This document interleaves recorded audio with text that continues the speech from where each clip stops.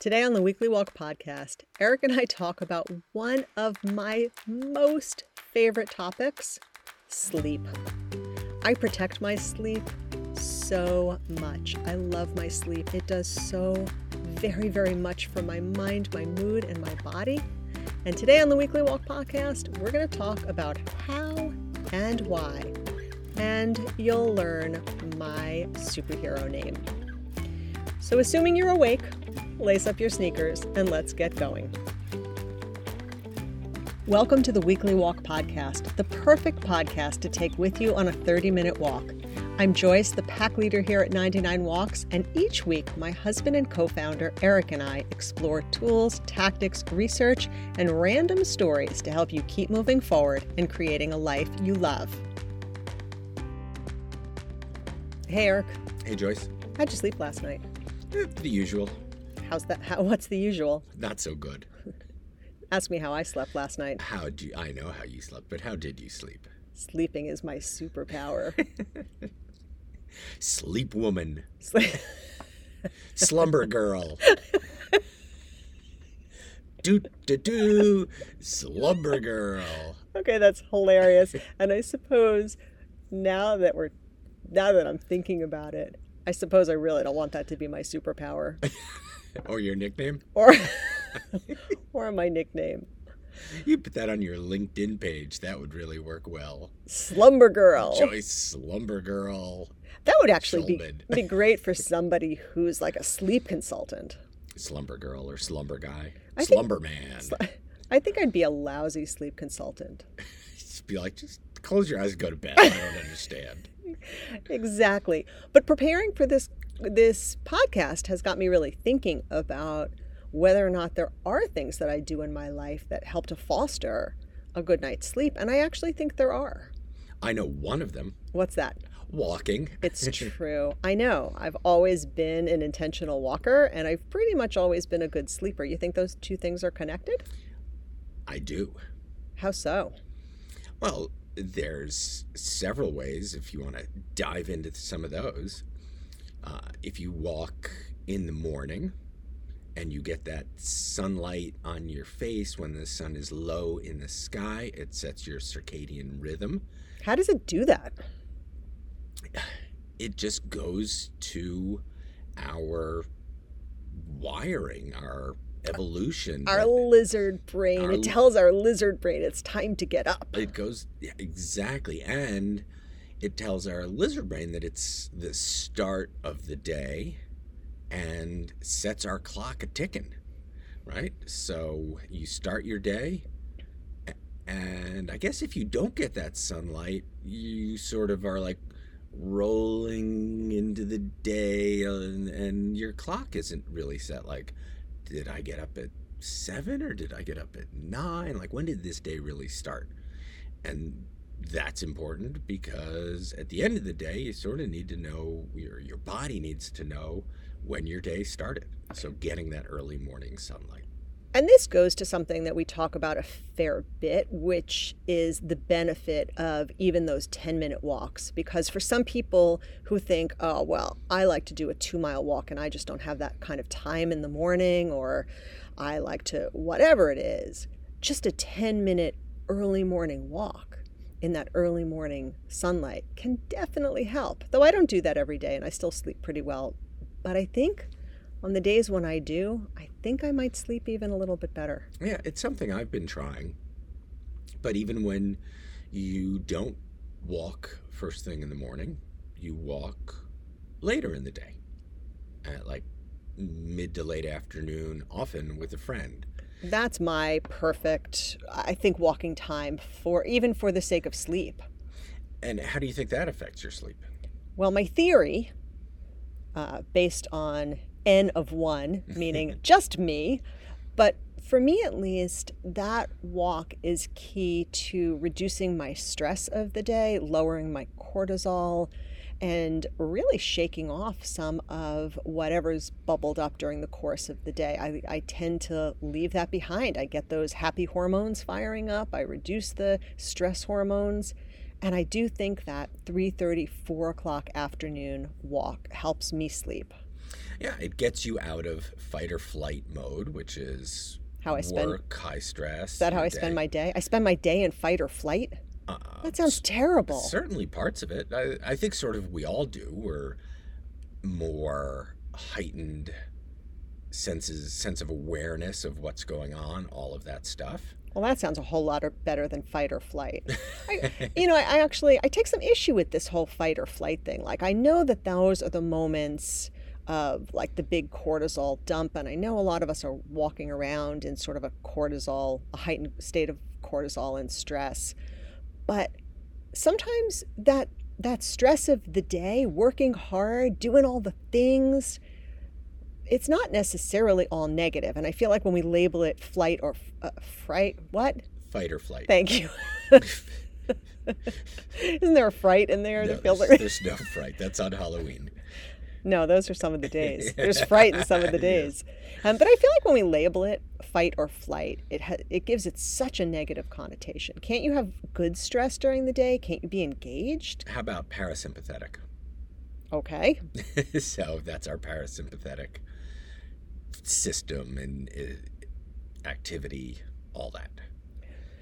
So anyway, for me at least, that late afternoon walk does seem to contribute to my state of relaxation at night. That's often referred to as rest and digest. Is that a little better? For afternoon? No, I don't know what you mean. For just difference than, it's the opposite. Now I'm saying fright of fight and flight is rest and digest, or sympathetic state. I just think labeling all of our stress response fight or flight tells us that there's no such thing as good stress. And I don't think that's true. I think having a challenging day can be great for us. And going off on a tangent, but when you look at that stress as being great, it actually is helpful. It actually is, there's good stress. And having that attitude of looking at it that way actually makes it so. Exactly. So don't you think that maybe by labeling it fight or flight, by definition, then we're defining it as all bad? Because fighting is bad and flighting. Run away! Run away! Right? Sometimes you just got to get in there. Yes. Anyway. And then last but not least is this new habit that we're trying to build of our after dinner walk. Which is close to bedtime, helps with our digestion, and helps level out our blood sugar, right? All those things after a meal. And even also helps with the cortisol, I suppose. Yep, and that sets us up for a good night's sleep. Though for some people that doesn't work. Well, actually, I'll give you another piece, which is being outside helps cool us down a little bit. So sometimes that helps for some people too. But for some people, that evening walk doesn't help their sleep. So is it a little too much stimulation? Exactly. When I was young and single and living in the city, I used to play in this young adult basketball league. I think you played volleyball. I played both, or volleyball. And we would have games that started at 9:30 at night. And I would get home at 11:30. And you went right to sleep. You were so relaxed, right? Could not sleep. So, yeah, for some people, that sort of output, even in the evening, just gets your body too revved up to be able to fall asleep within a relatively short window. The moral of that story is know thyself. Yes. And this is something we've talked about around you, because your sleep has your sleep always been poor? Or not, I shouldn't say poor, not as restful as you would like it to be.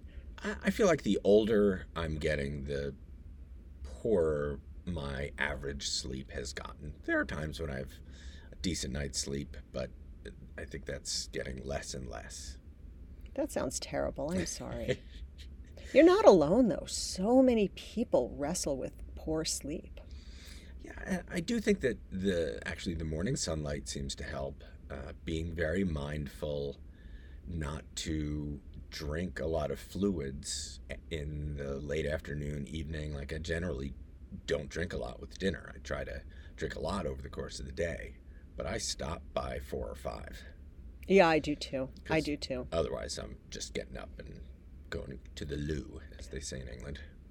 I suppose there are so many different elements of sleep: getting to sleep, staying asleep, the quality of your sleep. And on some level, I think it's really interesting to understand all of that. And on another level, there's part of me that feels like I don't know how much I really ever want to dig into that. Just because I feel like, right, you can geek out on it and worry about it. Yeah, with all the like sleep trackers and fitness trackers. I mean, I hear this is anecdotal and of three maybe people, but people who are like, yeah, I used this thing and it would tell me I was sleeping well, tell me I wasn't sleeping well, and I would sort of live my life by this thing. And when I stopped looking at it, I just found out that it wasn't that significant. Like I was still able to perform what I wanted to do. So, yeah, there's some things that maybe it is better left unknown. I think for me, that's a huge part of this, because being told over and over and over again how important sleep is, I think can create stress when you're not sleeping well, especially when you have a big thing coming up the next day, right? So then you're not sleeping because you're anxious about it. Then you get yourself in your head of like, okay, I'm not sleeping, and that's going to impact my performance on this thing, whatever this thing is. And then you get more tense, and then and then it's just this cycle. One thing, I did run across a study a while ago that actually looked at that pre-event non-sleep. And they actually found that you could do just fine missing like one night of sleep because you're anxious for your wedding day, for your first marathon, for your 10th marathon, for your job interview, whatever it is, one night you'll do just fine. It's more the sort of cumulative lack of sleep that tends to really do us some damage. But, you touched on it and you said how important sleep is, and we're all hearing that, but let's talk a little bit about why it's so important. Before we do that, and we'll do that in 1 second, I just want to sort of put a bow on what you said about one night or a couple of nights of poor sleep is not going to destroy you. And I remember when I was a kid and I would have trouble sleeping, my dad would say to me, "It's fine. You don't need to sleep. Just lay there and rest, and your body will be getting what it needs." Now, it's not entirely true because sleep is a lot better. But to my, 6, 8-year-old brain, I was like, oh, as long as I'm laying here relaxing, it's just as good as sleeping. And then you know what would happen? What?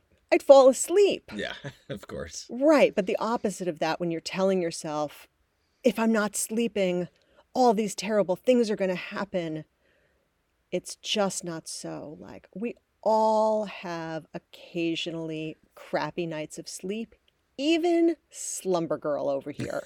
So the first thing I just want to be really sure people are taking away from this is reduce your stress and anxiety over your sleep.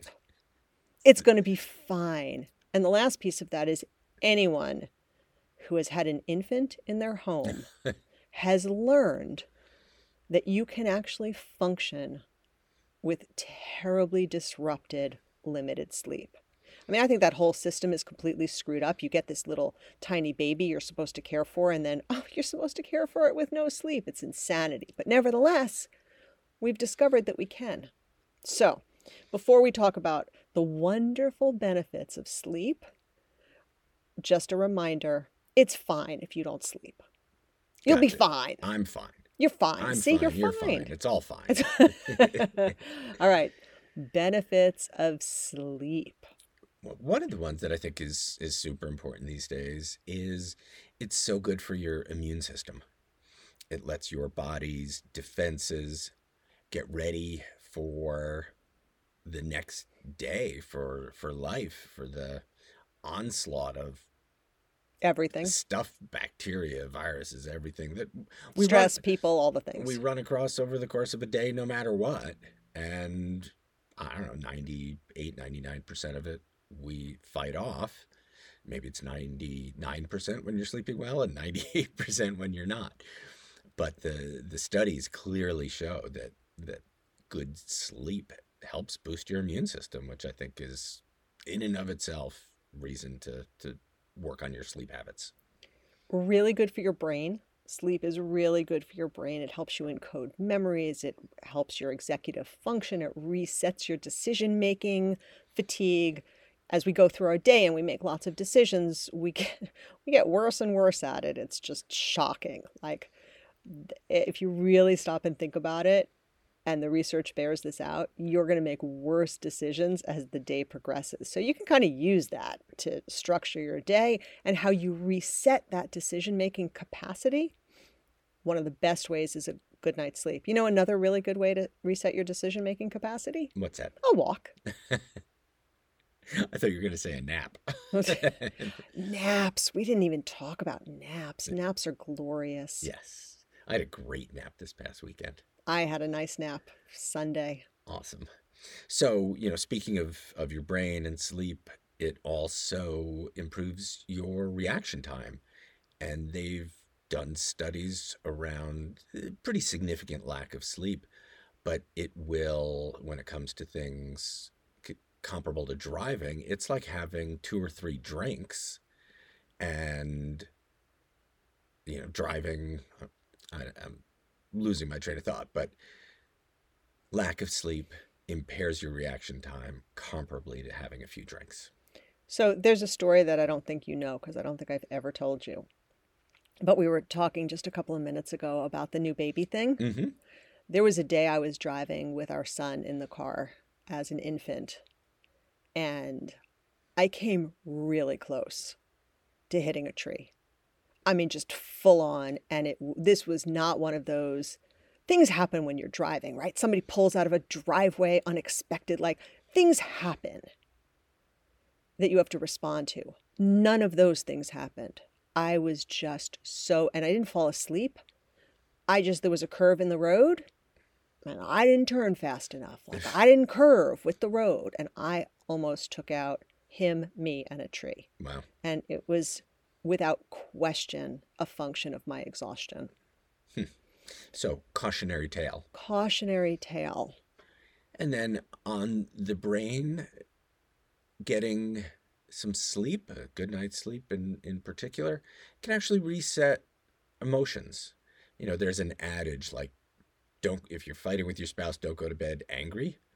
Well, if you're able to reset your emotions, lose that anger, have a more even-keeled outlook, and revisit the conversation, whatever your conflict is, you may have a better chance of resolving it and getting a more positive outcome. So sometimes maybe you do want to go to sleep angry because you're going to wake up less angry. It's so hard, but I suspect that most couples out there have had the occasions that you and I have had, which is a late night disagreement that ends up going in flippin' circles.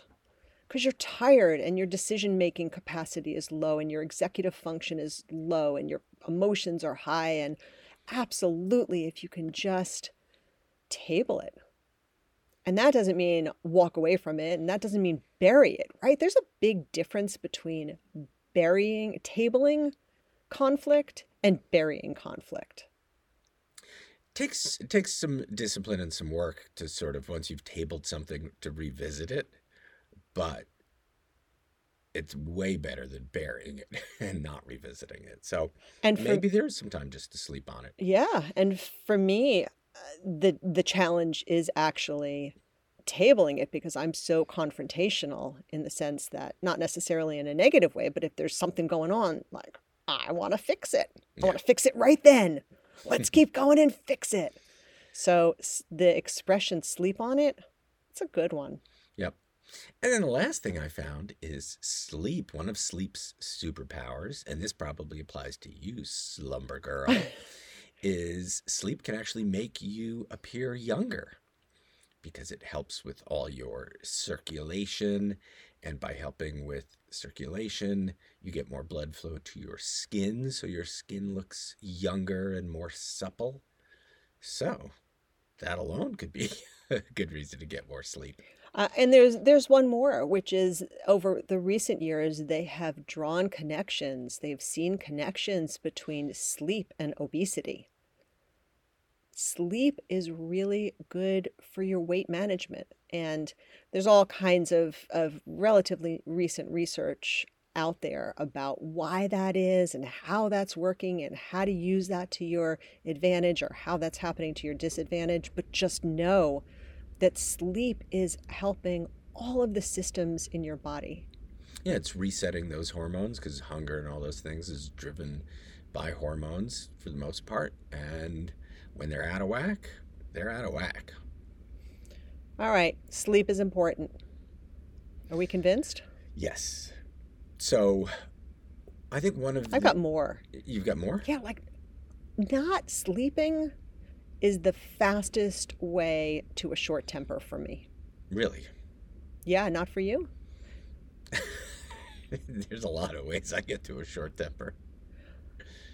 For you, I feel like, and now I'm just sort of doctor's thinking about in. it. No, not exactly, but I think actually poor sleep makes you, this sounds so stupid because it's like obvious, but kind of out of it. Like your brain doesn't, you have a very, very good brain. For anybody who doesn't know, Eric is very, very smart and very quick and processes a lot and does all the things. He's got a really good brain.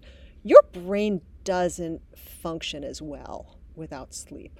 Like I see that in you.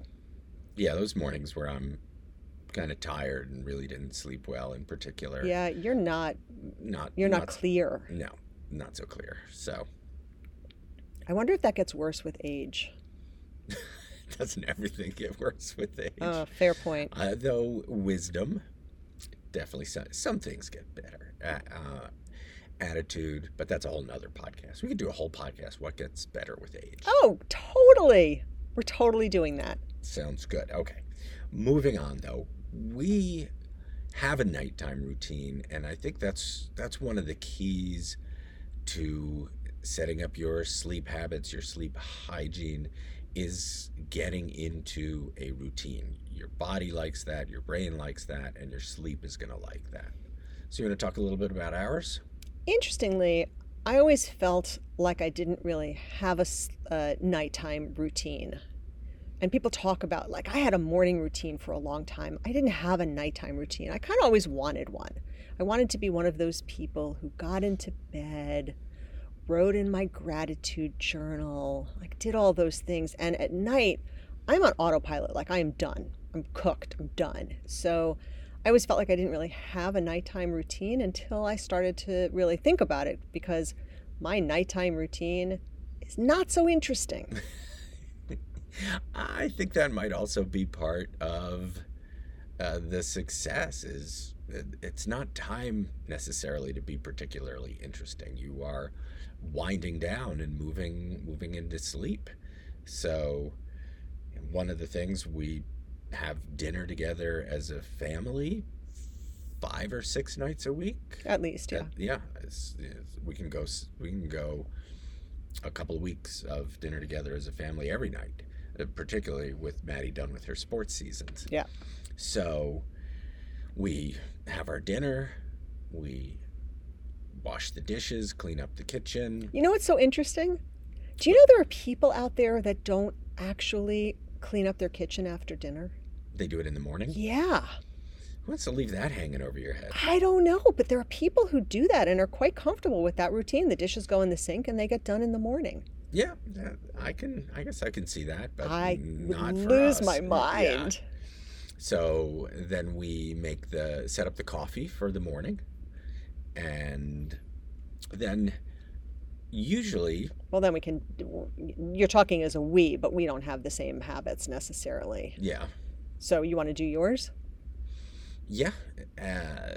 I'll usually do a little bit of work after dinner. I'll sort of check in on things, one last check before the evening. And then depending on the time, I'll just watch a little mindless television or read my book. And I tend to do this by myself. and then join you in bed for whatever shared show we're watching for 45 minutes or an hour. And that's it. So again, like, this is not really fodder for a great podcast. I feel like to make a great podcast, I should have this wonderful nighttime routine that should involve 3 yoga poses and a gratitude journal, but that's just not what it is. So honestly, do the dishes. More often than not, I shower in the evening. I'm a nighttime shower. There is some research that can help you sleep. Something about moving from a warm shower to a cool room. Pretty finicky about sleeping in the cold. I like to sleep in a very cool room. The colder the better, frankly, but there's no justification for setting an air conditioner at 60 degrees in the summer, so I do have to acclimate a little bit. But shower, teeth, supplements, into bed. I do not check my email after dinner. On the days that I do that, it is not good for me. So my workday ends before dinner. 4 or 5 o'clock, my workday must end. And then it's into bed. Sometimes I'll read for a bit. Sometimes I'll work on a crossword for a bit. And then it's an hour of television. So 45 minutes, an hour of television. Let's talk about television and lights and blue lights and all of that. So a lot of research out there about how light is disruptive for your sleep. And you should never watch TV before bed. How much does it affect you? Slumber girl. Slumber girl. Maybe it does affect me, but I can't seem to develop another routine. I do have these like blue light blocking glasses that I try, and maybe it's something that I need to wear every night when we're watching TV. But in general, I don't notice a difference when I do wear them watching television before bed and don't.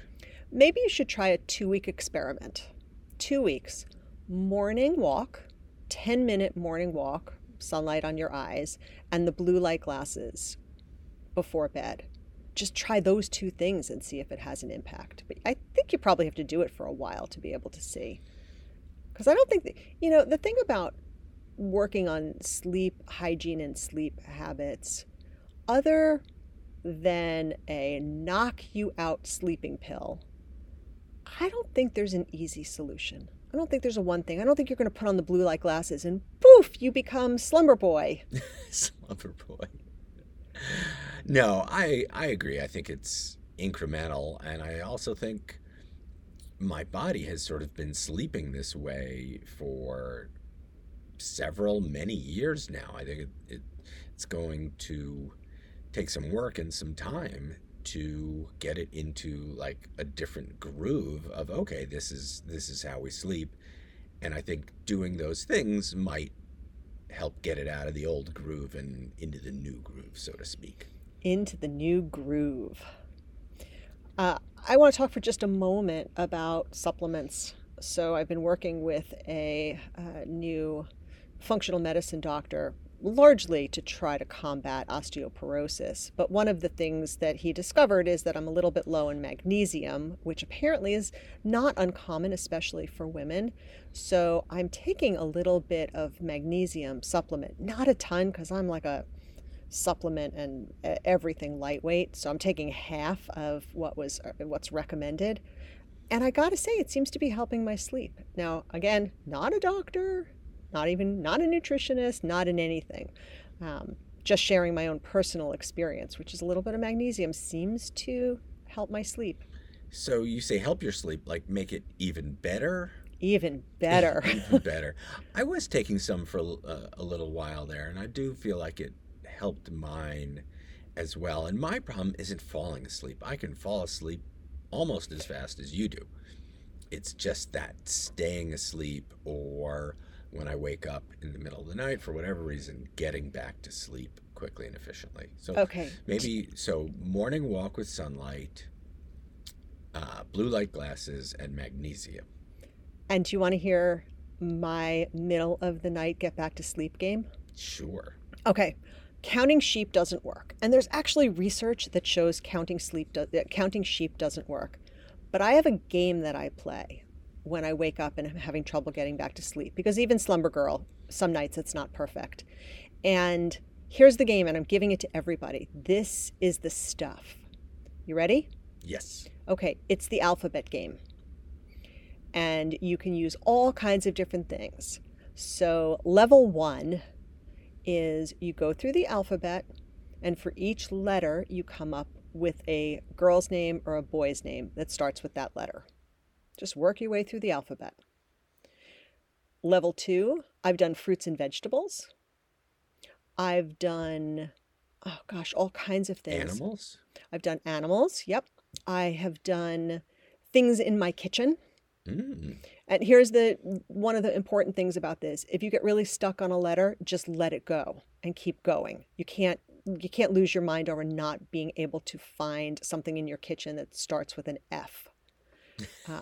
So like just a fork? right, and then you keep going, and then you suddenly realize, like, oh, fork. But this is something I made up years ago. I play this every time I can't sleep with different kinds of things. And I recently saw some research around this kind of exercise to help focus your brain. So counting sheep is not focused enough. It doesn't take enough brain power, but other things take too much brain power. So this kind of exercise, for me at least, will put me, and sometimes I got to go through the alphabet twice. Sometimes I got to do girls' names and boys' names. I was just going to say, like, is there a letter, like, you usually fall asleep by R? It really varies. It really varies.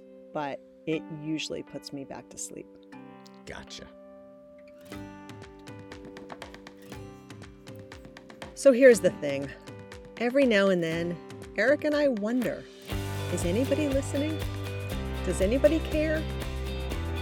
If you are listening, and if you care, I would be so grateful if you would take a moment and add a review, a rating, a something to wherever it is you listen to podcasts. Share this podcast on your social media channels, or just hit Eric and I up and let us know that, yup, you're listening, yup, you care, and yes, we are making a difference.